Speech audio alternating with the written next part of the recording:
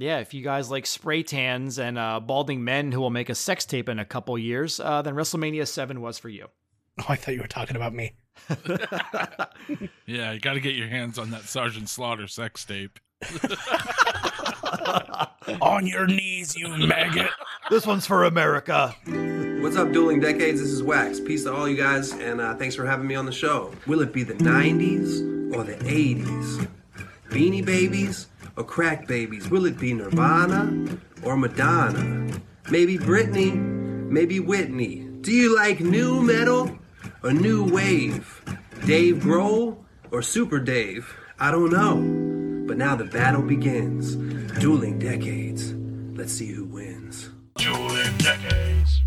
Broadcasting from the newspapers.com studios, it's another all-new Dueling Decades, the adult-only retro game show where the decades battle for supremacy. Because it's your history, we just fight for it. Welcome back. I am Mark James, and this week we have a magnificent March duel for you.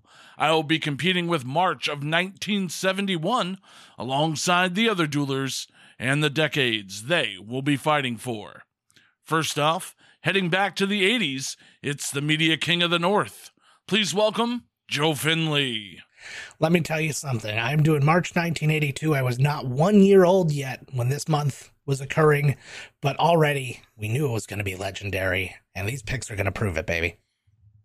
Also joining the show, repping the 90s, it's the Professor, Drew Zachman. What's up, guys? I have March 1991, and I don't think these picks are that legendary, but we'll see. And as always here on the show, we need somebody to adjudicate all of this awesomeness. So this week's guest judge is no stranger to fans of our show. All rise for the judge, known simply as Man Crush. God, have I been gone so long that newspapers.com is our studio sponsor? They got the naming rights. Christ. All right, fuck it. Yeah, I'm here to judge some shit. So let's do this. Ladies and gentlemen, the following contest will be held under Dueling Decades rules.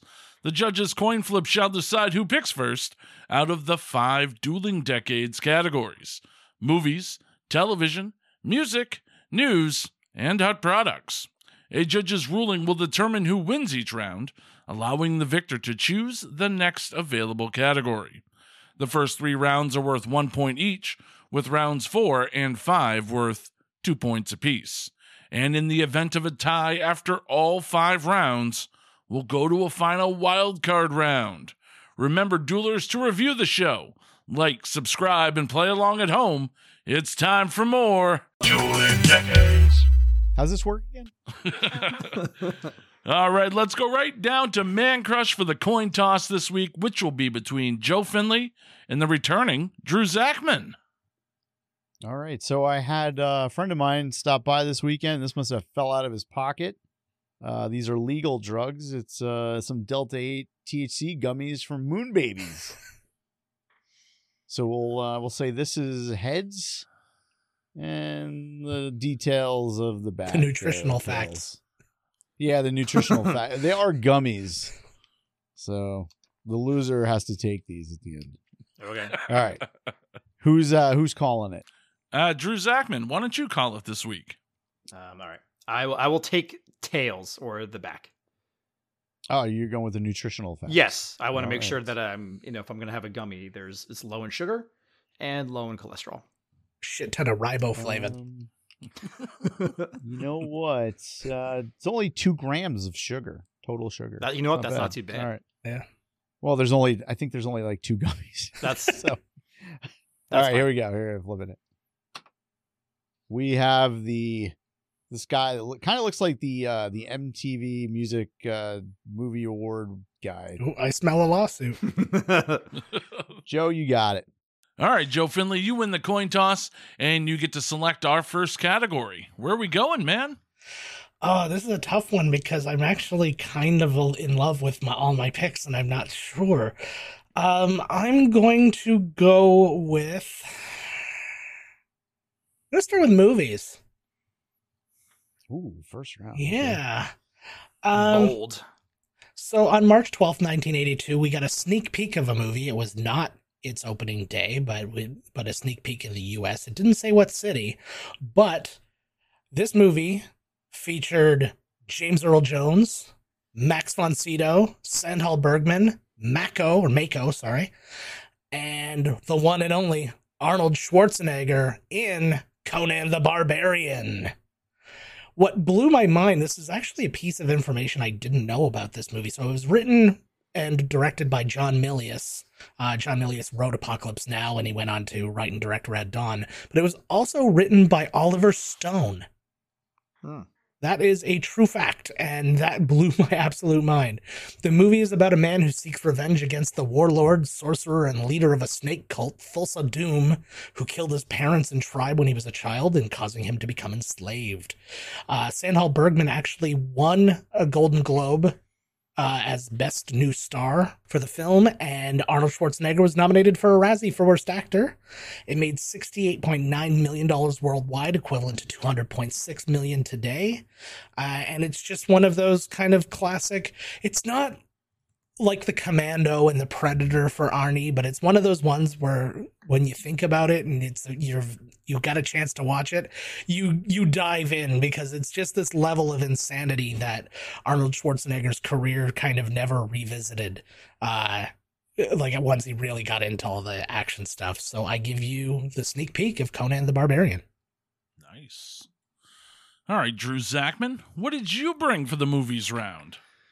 All right. So, I'm guessing the target audience for your show, they're a little bit older, right?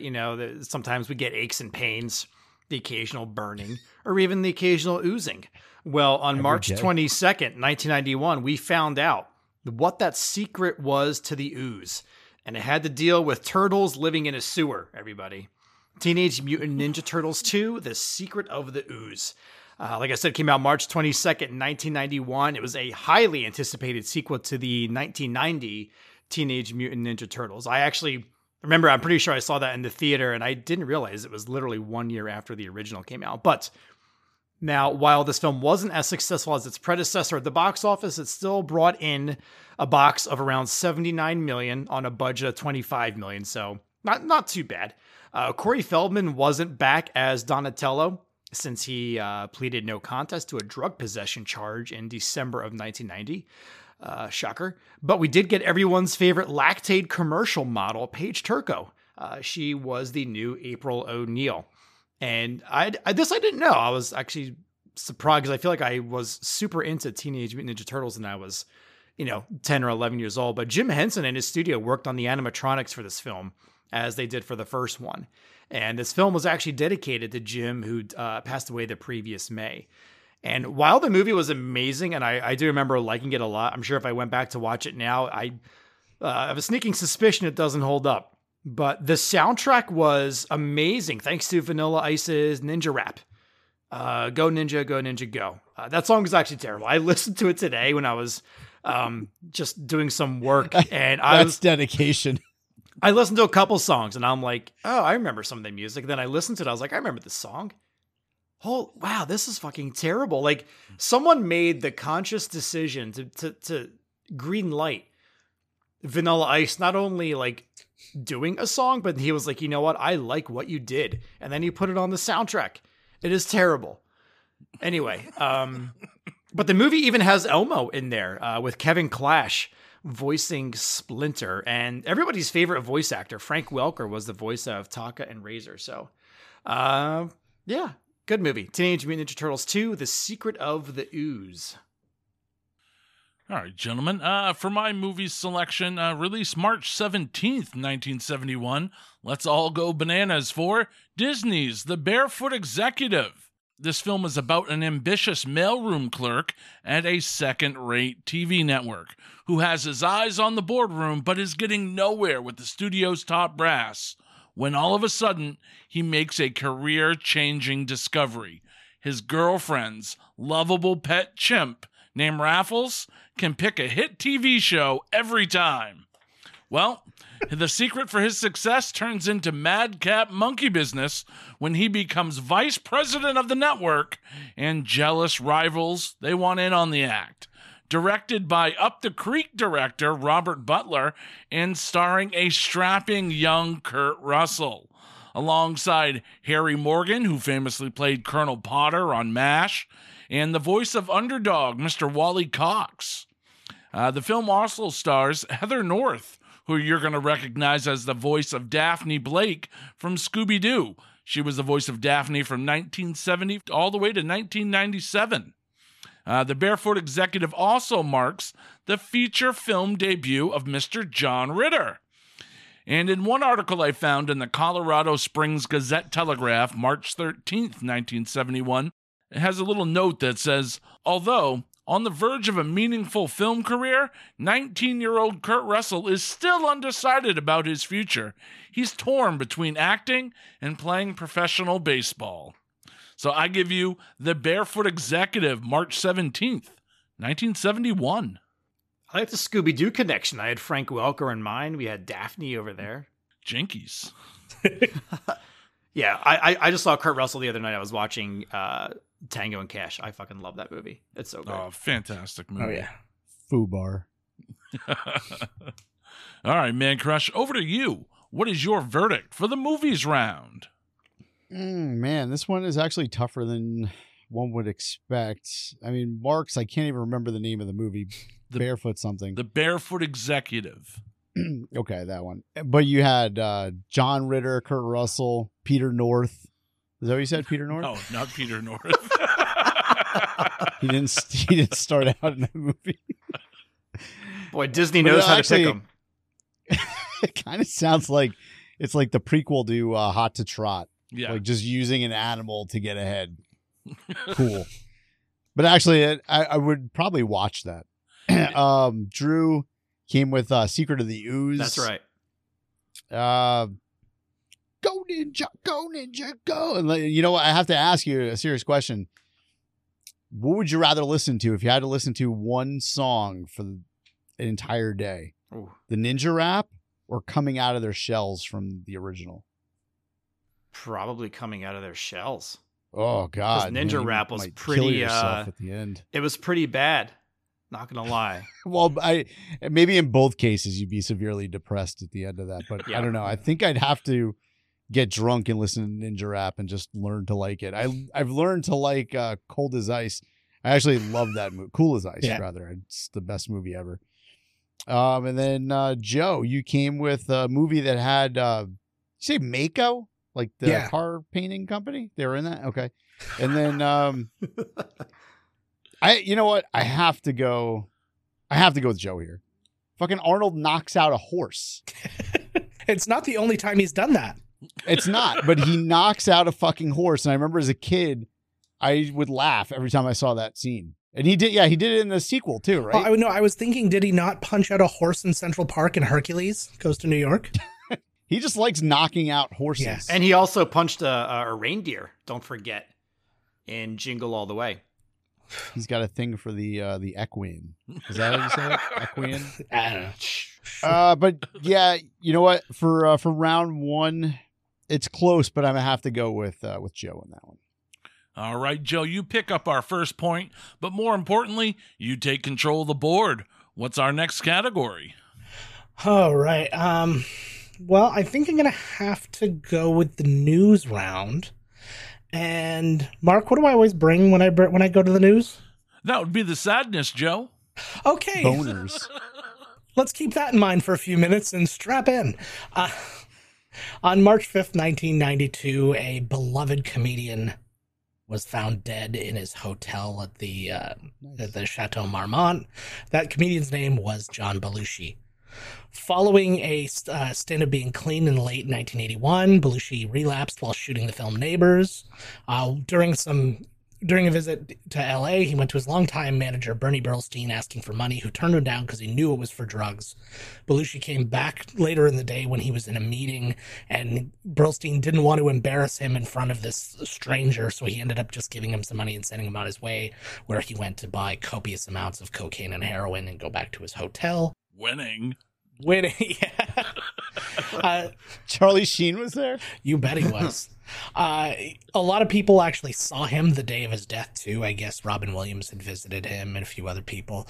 Catherine Evelyn Smith admitted in an interview to being the one who actually administered the speedball that killed him. She was later extradited from Canada and pleaded no contest to involuntary manslaughter. The real heartbreak about this, though, other than just dying too young and dying of drugs and all these other things, was his career, which was already doing great, was just about to hit a huge upturn. There's a lot of articles about like the roles he was supposed to get or the roles that were written with him in mind and stuff like that. So just to give you a little idea of that, he was going to be Peter Venkman in Ghostbusters. That role was written specifically for him. He was he was supposed to play James Woods' role in Once Upon a Time in America, and that was going to be his big dramatic turn. He was supposed to play Chevy Chase's role in Spies Like Us. And he was supposed to play Martin Short's role in Three Amigos when it was originally being worked out. This was years and years before the movie actually came out, but he was actually supposed to play Ned Niederlander in that scenario. He was named by Rolling Stone as the best SNL cast member of all time. That was as of 2015. I don't think anybody's topped him since then. I personally, again, it's a very subjective thing. I personally disagree, but he was a legend of his own right, and, you know, one of many to fall to a tragic end. John Belushi, March 5th, 1982. All right, Joe bringing the sadness. All right, Drew Zachman, what did you bring for the news round? For those of you that know me know that I love to follow up the news of a tragic death with a little police brutality. So, after a high-speed chase for driving while intoxicated on March 3rd, 1991, police brutally beat Rodney King on the I-210. What makes this incident very significant is that George Holliday, who was not involved with the situation, filmed the incident from his nearby balcony and sent the footage to a local news station. And then that station then played the footage, which showed an unarmed King on the ground being beaten. And obviously, you know, everybody got up in arms about it, and which maybe rightfully so. And they broke his leg. His face was badly cut and swollen, bruises all over his body, and a burn area from a stun gun shot to his chest. And then a couple weeks later, on March 15th, 1991, 4 officers from the LAPD were charged with excessive force of the beating. And then eventually 3 of the officers were acquitted. It was about a year later. 3 of the officers were acquitted, and the jury failed to reach a verdict on the 4th. And then that's how the LA riots started, because, they were obviously looking for a different verdict here. So it was about a year later. I think it was the following March of 1992 when that happened. The LA riots led to 63 people being killed and over 2,000 people being injured. I feel like one of my main takeaways from this, and this is like a fact that I actually remembered, I read this like years ago, but Alice in Chains was actually in LA recording Dirt when these riots were going on.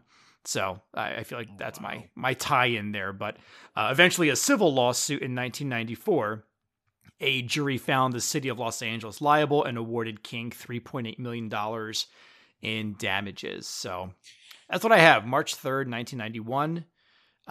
Los Angeles police officers severely beating motorist Mr. Rodney King.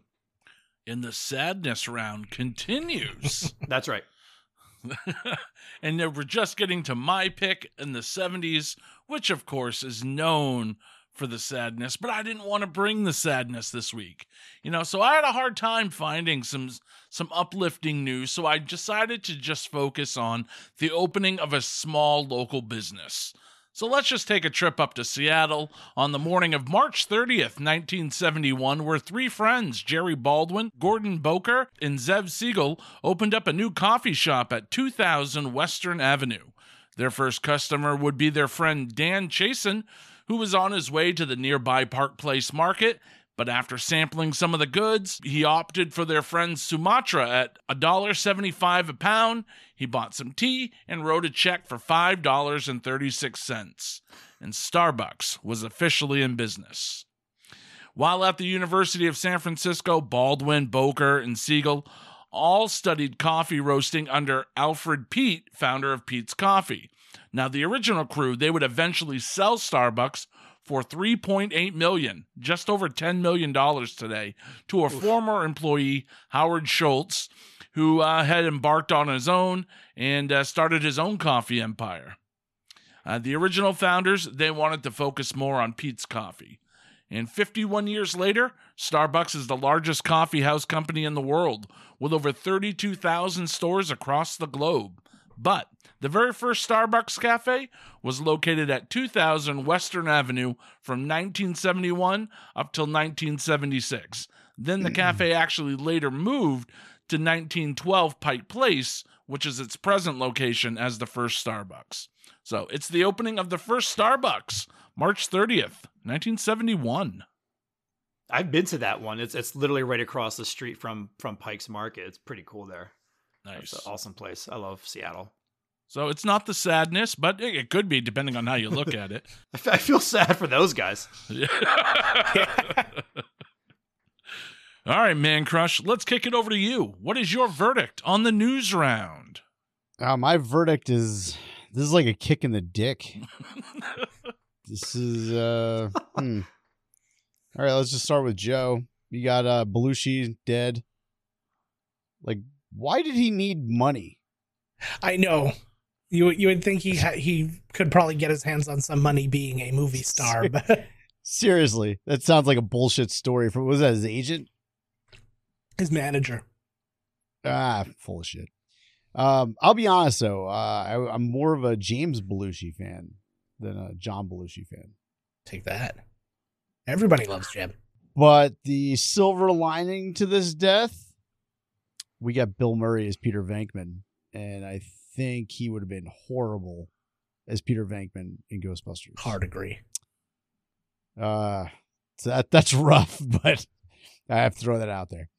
Let's go to Drew. Drew had Rodney King.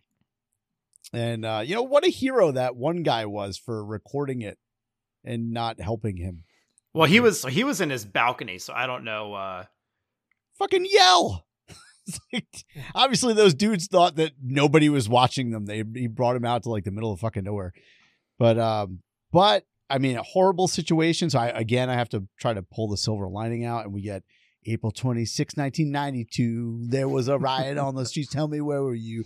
So we got that. And then Mark brings Starbucks. Awful fucking coffee. Awful. Sucks shit through a straw. Another win for Tim Hortons. Fucking, this is tough.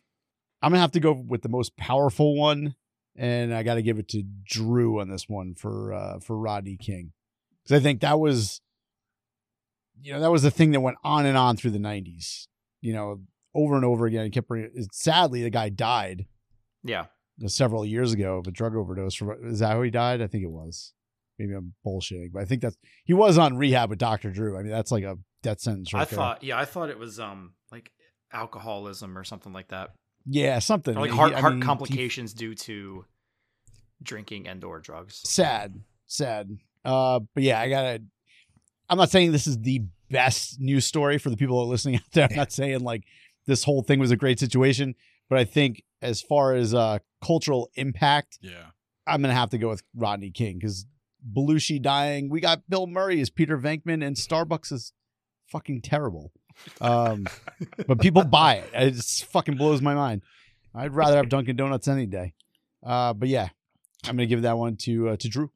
All right, Drew, you tie up this game with Joe, but more importantly, you take control of the board heading into our final 1-point round. What category are we going with next? You know what? I'm going to go with hot products. I feel like that's where I'm going to go here. And this category is interesting, right? Like sometimes you get a product that is like sexy hot, right? Other times you get a product that's kind of like functional and like necessary, kind of boring. It's still hot, but it's, it's not sexy. But this product, gentlemen and ladies in the audience, this product definitely falls under the category of sexy hot, and came out on March 19th, 1991. And this is, I mean, seriously, this is a panty dropper if I ever heard one. The Apple IIe, the hardware emulation board. which allowed for the newer Macs to run the older Apple II programs, which was a huge hit in the classrooms. And I'll tell you what, everybody loved it. And most schools had, by this point, like invested a lot into the Apple II computers and then into the software. But Apple was looking to kind of phase them out, kind of get into the Mac. And that's how they came up with the Apple IIe card. And this card, it cost $250 back then, which it's like $480, $500-ish now. Which is interesting because like, I feel like people now just be like, I'll just buy a new fucking computer for $500. I don't need a card to modify things. But yeah, so they had this card, which kind of like adapted things so you can kind of like use like the older computer and the older software. But also back then, computers cost a lot more, a couple $1,000s back then. So this card was kind of like a quick way to keep their investments relevant. And the Macintosh LC, which I'm pretty sure, I feel like I built my first website on that in middle school. Helped Apple combat the PCs, and about half of those Mac LCs had the 2E cards in them. So these 2E cards were pretty much in, literally half of the Mac LCs. So March 19th, 1991, Apple IIe cards basically helps us keep playing Oregon Trail in school. So thank you very much, Apple. Great. Now I can die of diphtheria again. Dysentery. All right, Joe Finley, it's over to you. What do you have for the Hot Products round? All right. Well, this round is dedicated to a man with an eating disorder who was greatly jaundiced. I want to talk about Pac-Man for a little while. But this isn't the Pac-Man on the arcade. This was the Pac-Man ported for consoles. I give you on March 16th, 1982, the release of Pac-Man on the Atari 2600. Ooh. So it laid out differently from the classic arcade game. First off, that the map has been rotated. So instead of a portrait style map, you had a landscape map, and the warp tunnel, instead of going from left to right, went up and down. They also gave Pac-Man an eye. That's neither here nor there. But the thing was, the anticipation for the game was huge, because the only way you used to be able to play it would be to actually go to an arcade, lay down a quarter, and, wait your turn. And it was a hot product. So people being given the opportunity to play this on their home console, it was just like people were going out of their minds. Stores were pre-ordering this thing left and right. It shipped over 1 million copies in its first month, and it sold over 7 million copies in the very first year, making it the highest grossing home video game of all time at that point. It ended up grossing a total of $200 million, worth $540 million today, and it wasn't even that good. That's just how badly people wanted it. That's how hot this product was. It sucked, but it was good enough to have in their homes because they didn't have to go and lay down the quarters to go and get it. So I give you Pac-Man on the Atari 2600, released March 16th, 1982. Fantastic. Yeah, we had that one on Atari. It was like one of the only Atari games I could get my dad to play. So we played that one all the time, and it was horrible. Everything was a square. All right. So for my hot product this week, I give you the biggest boxing match of all time. It's The Fight, Joe Frazier versus Muhammad Ali, in their first of their 3 meetings. Monday, March 8th, 1971, at Madison Square Garden. Ringside seats at MSG that night were $150, or just over $1,000 today. But most people, they were actually able to see the fight via closed-circuit pay-per-view. It was projected up on these large screens all across the country. I even saw some ads for it at a few drive-ins that were actually showing the fight. So an article I found in the Democrat and Chronicle out of Rochester, New York, March 9th, 1971, sums up the event nicely, saying, "Rarely does anything so expensive live up to the advance billing or exceed expectations. But the wildly exciting exhibition of primitive savagery that Joe Frazier and Muhammad Ali put on over 15 exulting rounds was an epic that fit the price tag. Frazier won a decision, but he punched himself out so completely that he just didn't have that little extra zing to put into one wallop that would have finished it by a knockout earlier. And Ali was still vertical at the end because he was just too proud of a man, too magnificent of an athlete, and too gutsy of a warrior to let himself stay down. So the fight was actually set a record with 2.5 million tickets sold in the United States alone on closed circuit venues, grossing $45 million, or $315 million in 2022. Another article I found out of Central New Jersey Home News describes the viewing at one of these closed circuit locations, saying that nearly 4 hours before the fight, a lineup of almost 2,000 ticket holders for this location stretched 5 blocks away, and that the tickets were $15 and had been sold out since Sunday. Everyone was actually in line early for a closed circuit viewing just to get a good seat for it. The event was eventually watched by 300 million viewers worldwide. I give you The Fight, Joe Frazier and Muhammad Ali, March 18th, 1971. And you could have seen it all on closed circuit television for just $15. All right, let's kick it down to Man Crush for his verdict on the Hut Products round. All right, so let's just start from the top. Let's go to Drew. Drew, I don't know. Steve Jobs was fired in 85 and he didn't come back for a decade. So anything in between there? But it's the Apple IIe, man. Yeah, it's not the Apple II. Then we'll go on to Joe. But you could use it. You could use the Apple II software. Exactly. This shit came out like forever before. I was big into computers at that time. I think I had like a 286 that was like That sounds about right. Yeah. Megahertz. Yep. Yeah, it was like 12 megahertz and on turbo, and it was like 16 megahertz. And there was such a battle between PC and Apple at the time where if you were a PC person, you hated Apple. Now I can't even think like that. Like I use both, but again, being that, and I think I had that as a pick before when Jobs came back, when they announced it, he was like temporary. It was such a big deal because they basically pissed in their sock for a decade. So I can't really, I can't give that one the round. Oh, Joe, Pac-Man 2600 or for the Atari 2600, this was my first entertainment system, like my first everything, like just incredible. I had like a million games for this thing. But what sucked is like by 1983, well, it didn't suck for me, but you can go to we go to this place called Lloyd's and games were about $5 because nobody wanted to buy games anymore except for me and my cousin. And I don't know, but I broke a shit ton of joysticks on that game. I don't know why, but when I was a kid, I would always crank that fucking joystick like I was going to go faster, and I'd break it and have to get another one.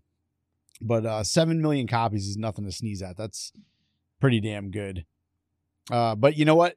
Mark's right. I did play this on an emulator. Actually, I played a couple games on the Atari 2600 emulator a couple years ago, and obviously nothing held up.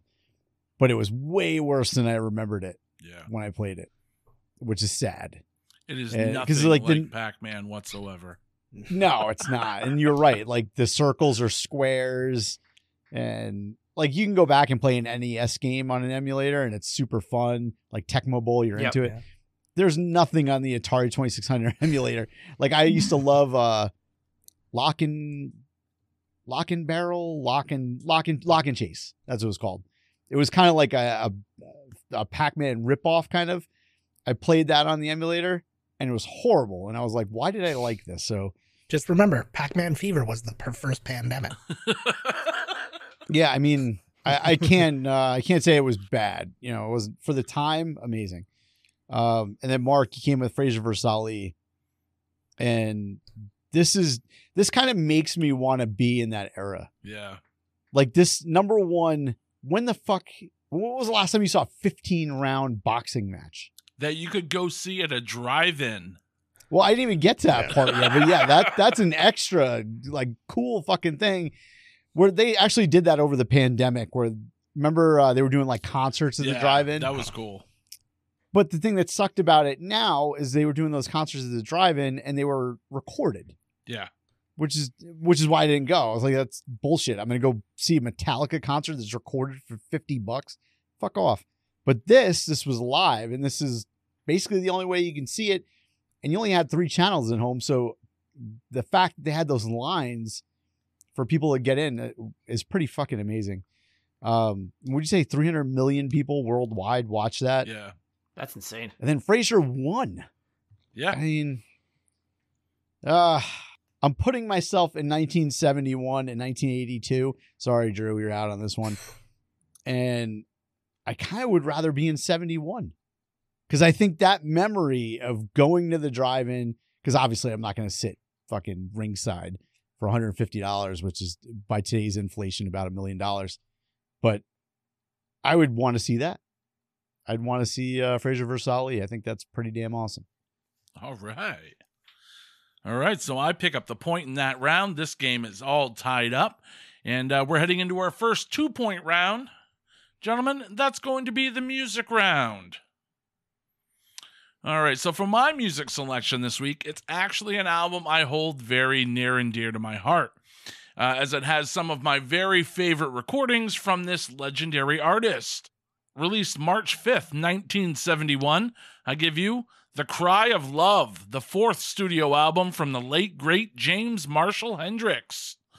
So this album is actually made up of songs recorded between December 1969 and the summer of 1970 at Jimmy's Electric Lady Studios in New York. So the songs were intended to be part of an ambitious double album that was probably going to be titled First Rays of the New Rising Sun. This was all before Jimmy's death, of course, on September 18th, 1970. The album was actually produced, compiled, and mixed by Hendrix's longtime engineer, the legendary Eddie Kramer, along with the experienced drummer Mitch Mitchell. Commercially, Cry of Love was actually a huge success. It reached number 3 in the US and number 2 in the UK, eventually selling over 1 million albums and being certified platinum. So let's take a look at the great track listing for this one. The album starts off with the bluesy guitar sounds of Freedom. Then we get the mellow and moving track of Drifting. Then it's time to get the blood pumping a little bit with the driving song Easy Rider, an all-time Hendrix classic. Nightbird Flying, one of my personal favorites, is up next with its mesmerizing multiple guitar overlays and harmonies. Then we move on to the bluesy guitar riffs of My Friend and Straight Ahead.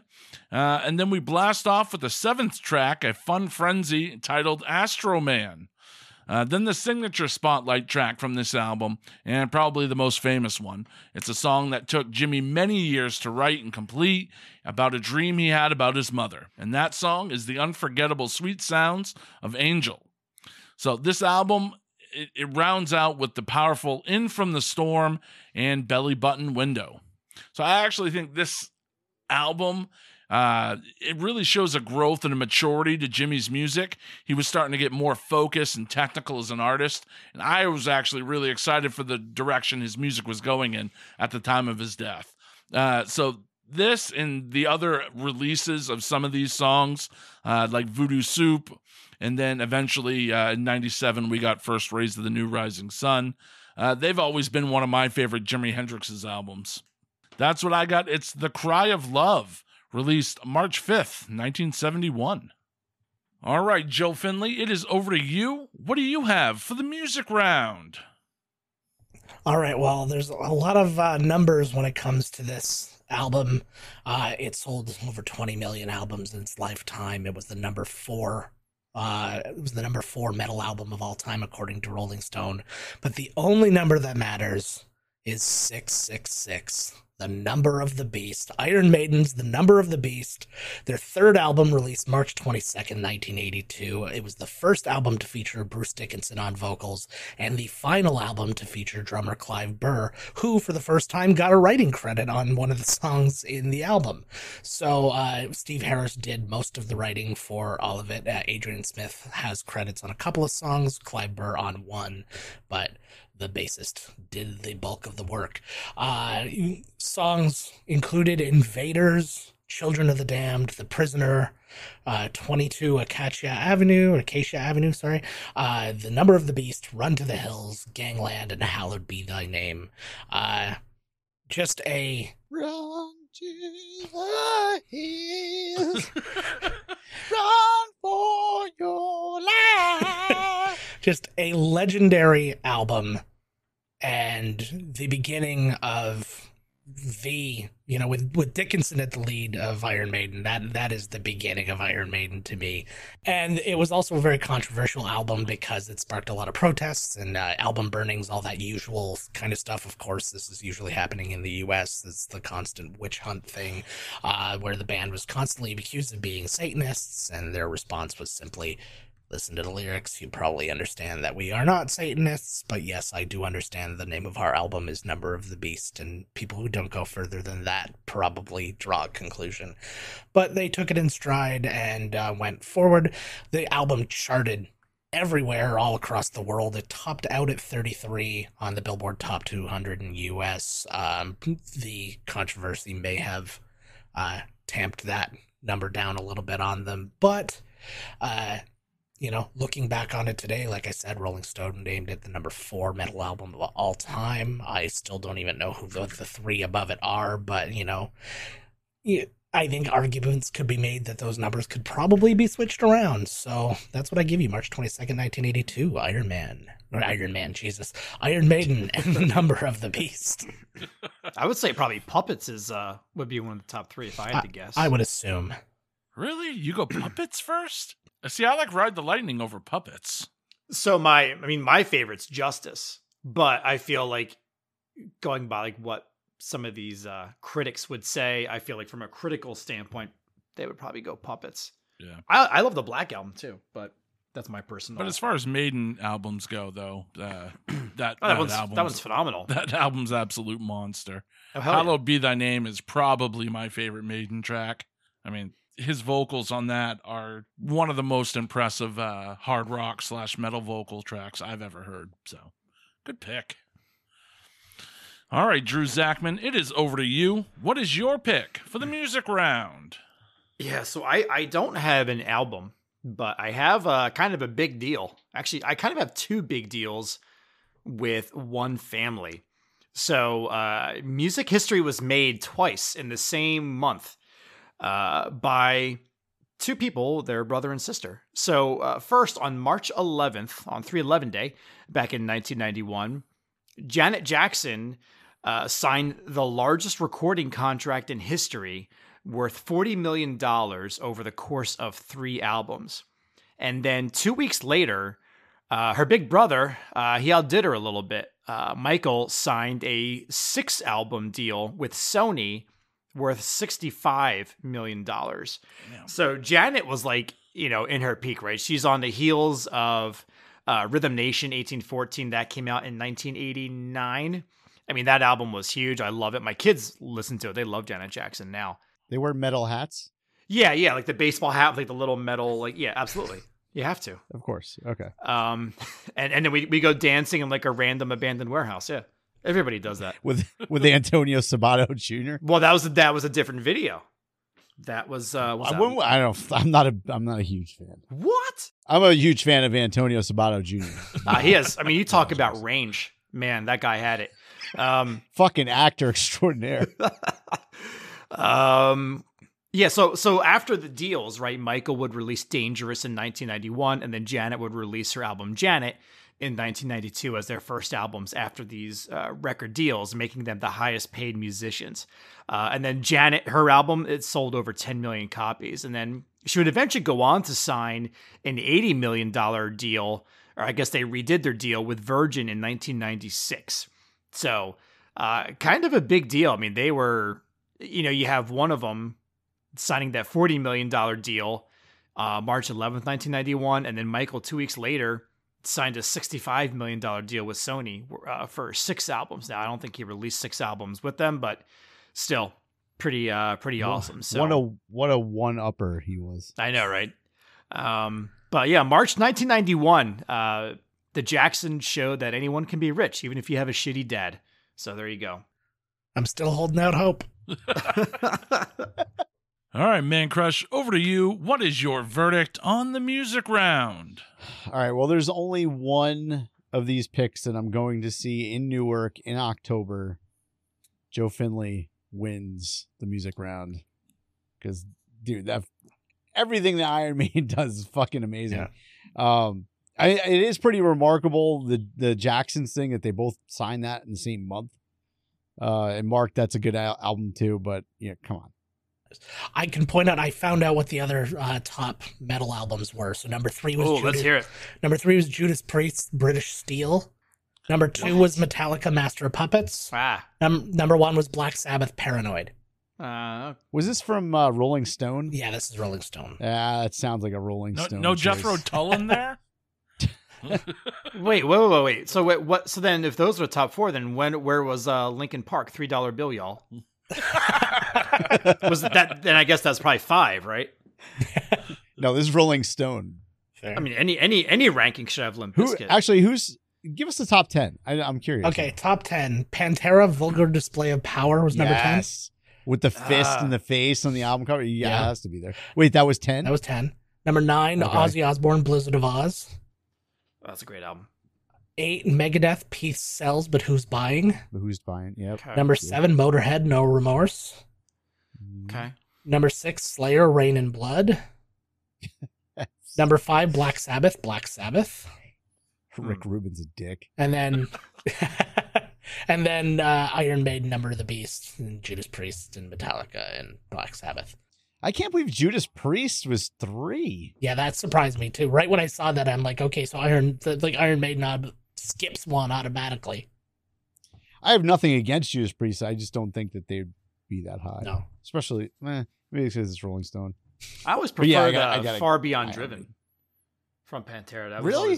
That was always my favorite. Maybe it's a little That's nostalgia because that was my first Pantera album that I really got into. Yeah, was then that then I went 94? back to 95. that was 94. Got Shattered. Well, that's got a lot of good songs on it. And then just for people who care, number 69 was Soundgarden's Louder Than Love. Just because I wanted to see who was 69. Yes. Wait, was Dirt on there from Alice in Chains? I'm not going through this entire top. Oh, come on! All right. I got some homework then. I gotta find. I did top 10, and then I did the mature thing and looked for 69, and now I'm done. Well, let's talk about the top 17. Yes, okay. All right, Joe Finley. Well, you jump out to a lead heading into our final round, which is going to be the television round. You have the honor to either go first or defer. I'm going to defer, and I'm going to make Drew start. And I don't know why, but that's what's going to happen. He's probably mad that I asked him to look up more of those bands. Once you asked for 17, I was done. All right, so TV, right? So let's get into it here. Who doesn't love watching a bunch of half-naked men in tights running around all greased up? I know I do. Well, on March 24th, 1991, you got your wish as WrestleMania 7 took place in Los Angeles, California. It's actually my second Los Angeles one between this and Rodney King. 14 matches that were showcasing some quality athletes took place that day. Also had Regis Philbin helping with commentary on the main event, which featured Hulk Hogan versus Sergeant Slaughter. And then Alex Trebek also apparently had no Jeopardy that day, so he served as the ring announcer. Some of the matches that took place that day, the Nasty Boys defeated the Hart Foundation for the, then WWF Tag Team Championship. The Undertaker, making his WrestleMania debut, defeated Jimmy Snuka, and he would win every WrestleMania event he was in or something like that. The Ultimate Warrior defeated Randy Macho Man Savage. The Big Boss Man, speaking of police, defeated Mr. Perfect for the Intercontinental Championship. And then Hulk Hogan in a 20-minute marathon match defeated Sergeant Slaughter. So, yeah, if you guys like spray tans and balding men who will make a sex tape in a couple years, then WrestleMania 7 was for you. Oh, I thought you were talking about me. Hulk Hogan, just shave your head. Come on. Yeah, you got to get your hands on that Sergeant Slaughter sex tape. On your knees, you maggot. This one's for America. I heard he was banging an Iranian. Such a turncoat. Doggy. All right, guys. So for my television pick this week, let's all take a dip in the cement pond as we go for the series finale of the Beverly Hillbillies, airing March 23rd, 1971 at 7:30 on CBS.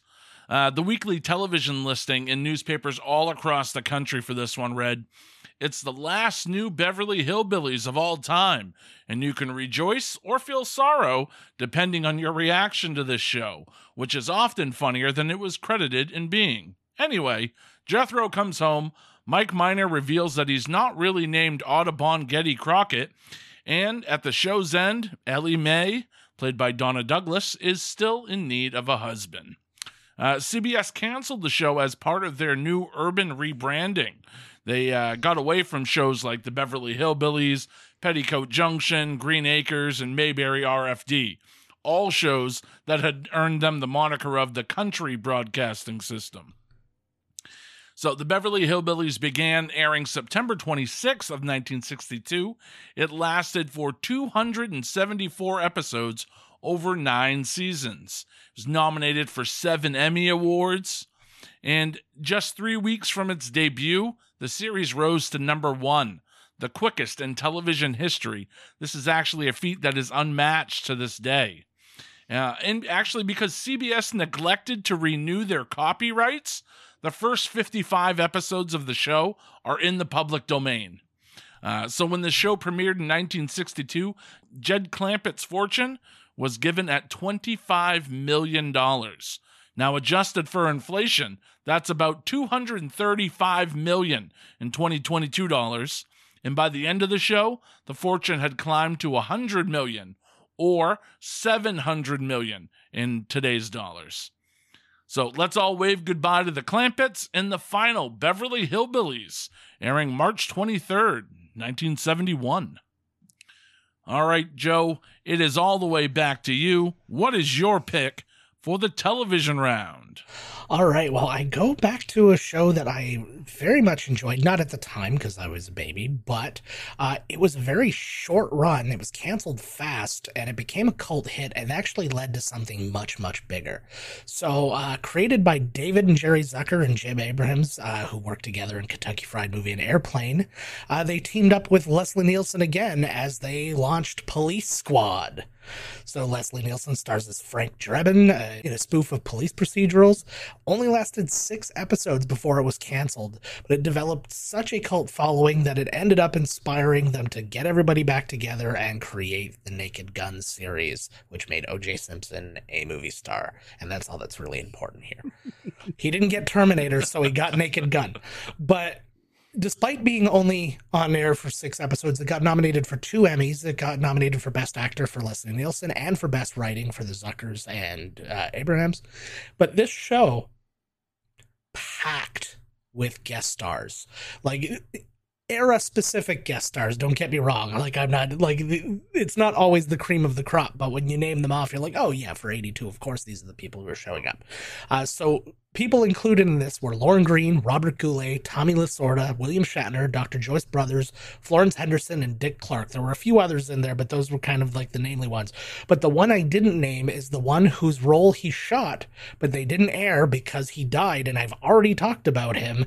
John Belushi shot a role for one of the episodes, but he died before that episode came out, so they cut his role from the episode, and I'm not sure exactly which one it was. But yeah, he had a role in the can for this show.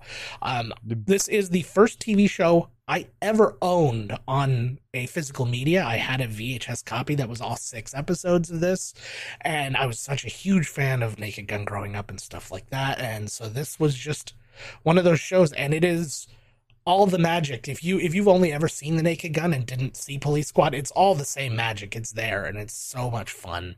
I highly recommend you trying to hunt that one down. And if not for the nostalgia of seeing Tommy Lasorda acting, then what else? So I give you that. March 4th, 1982, the debut of Police Squad. All right, let's throw it down to Man Crush for his final verdict on this game.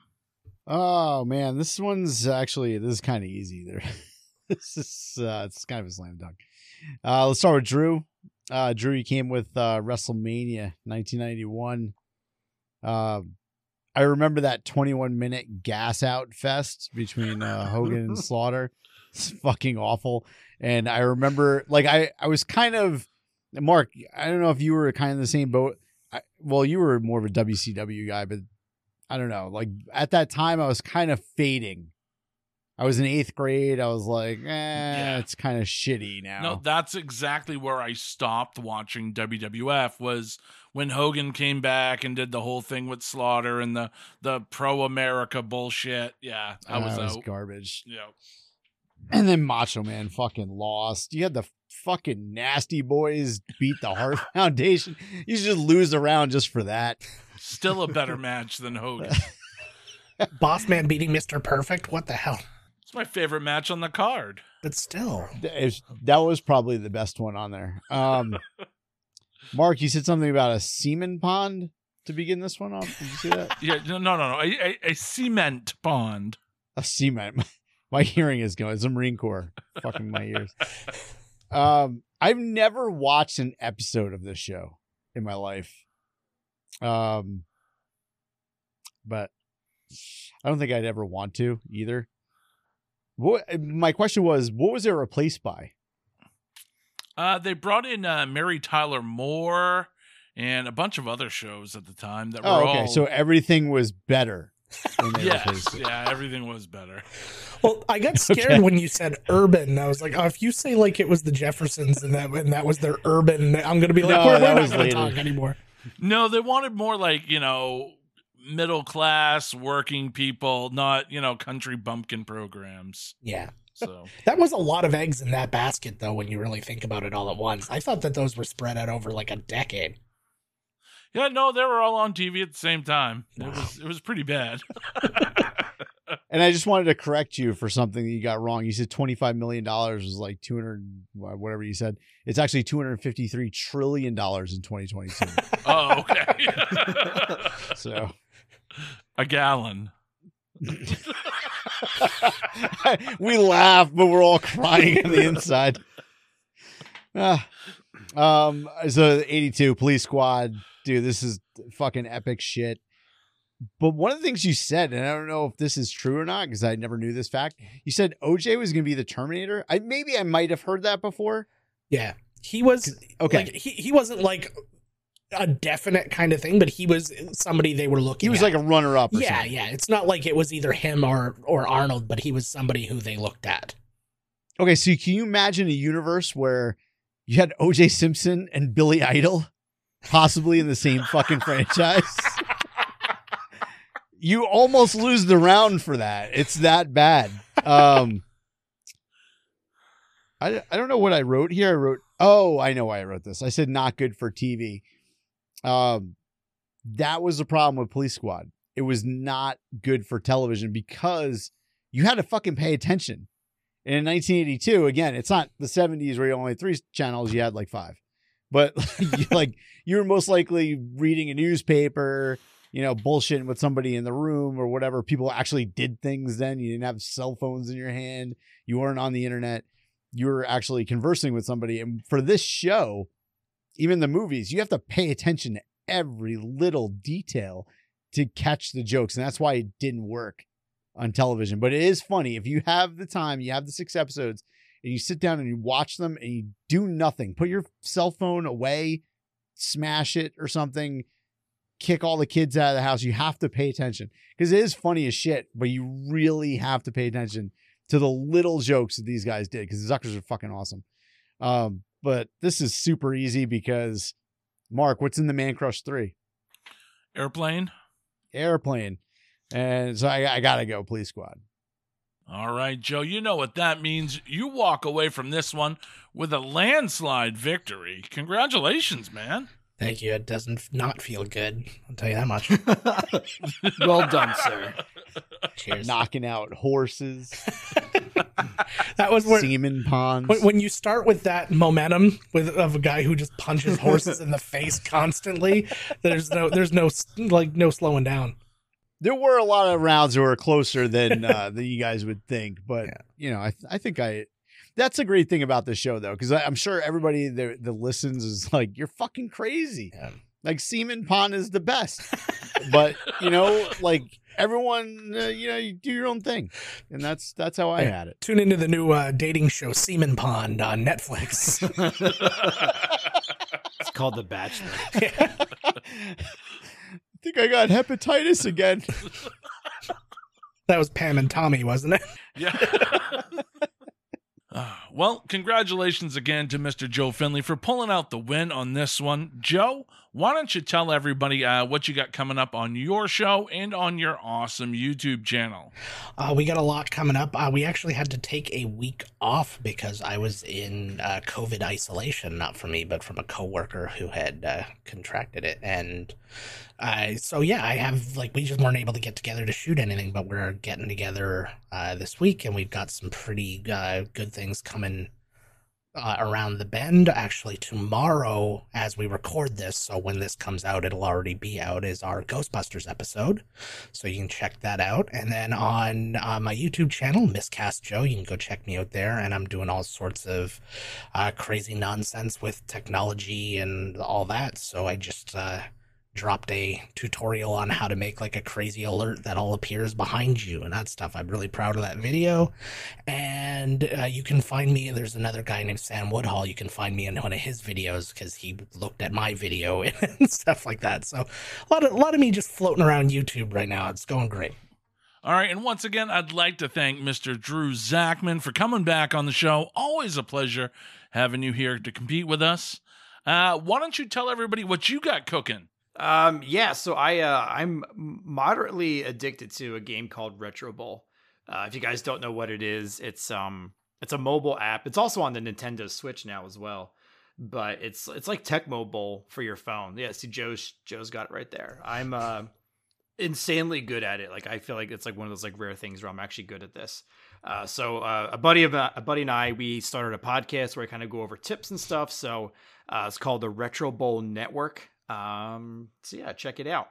It's all everywhere you get a podcast from. So Retro Bowl Network, check it out. Maybe you'll learn something new from that. But it's just, that's the one. I don't really have a lot of free time anymore because I'm going back to school. So this is playing Retro Bowl is I don't really watch TV much anymore. So Retro Bowl is one of those things where I could play for a couple minutes, put it down, do some work, and just have some fun and not have to go crazy with everything. So it's a good game. Check it out.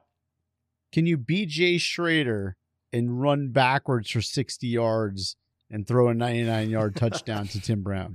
No. Oh, then I don't want to play. I wouldn't want to beat Jay Schrader anyway. Sorry. You don't like that blonde hair? Come on. I mean, I wouldn't mind being Bo from the Raiders or Marcus Allen or Howie Long, the cool flat top, but not Jay Schrader. Doesn't work without Jay Schrader. Well, on that note, duelers, if you've missed an episode of our show, don't worry. You can always go back to duelingdecades.com where you can listen to the show. You can subscribe on iTunes, Spotify, everywhere podcasts are available.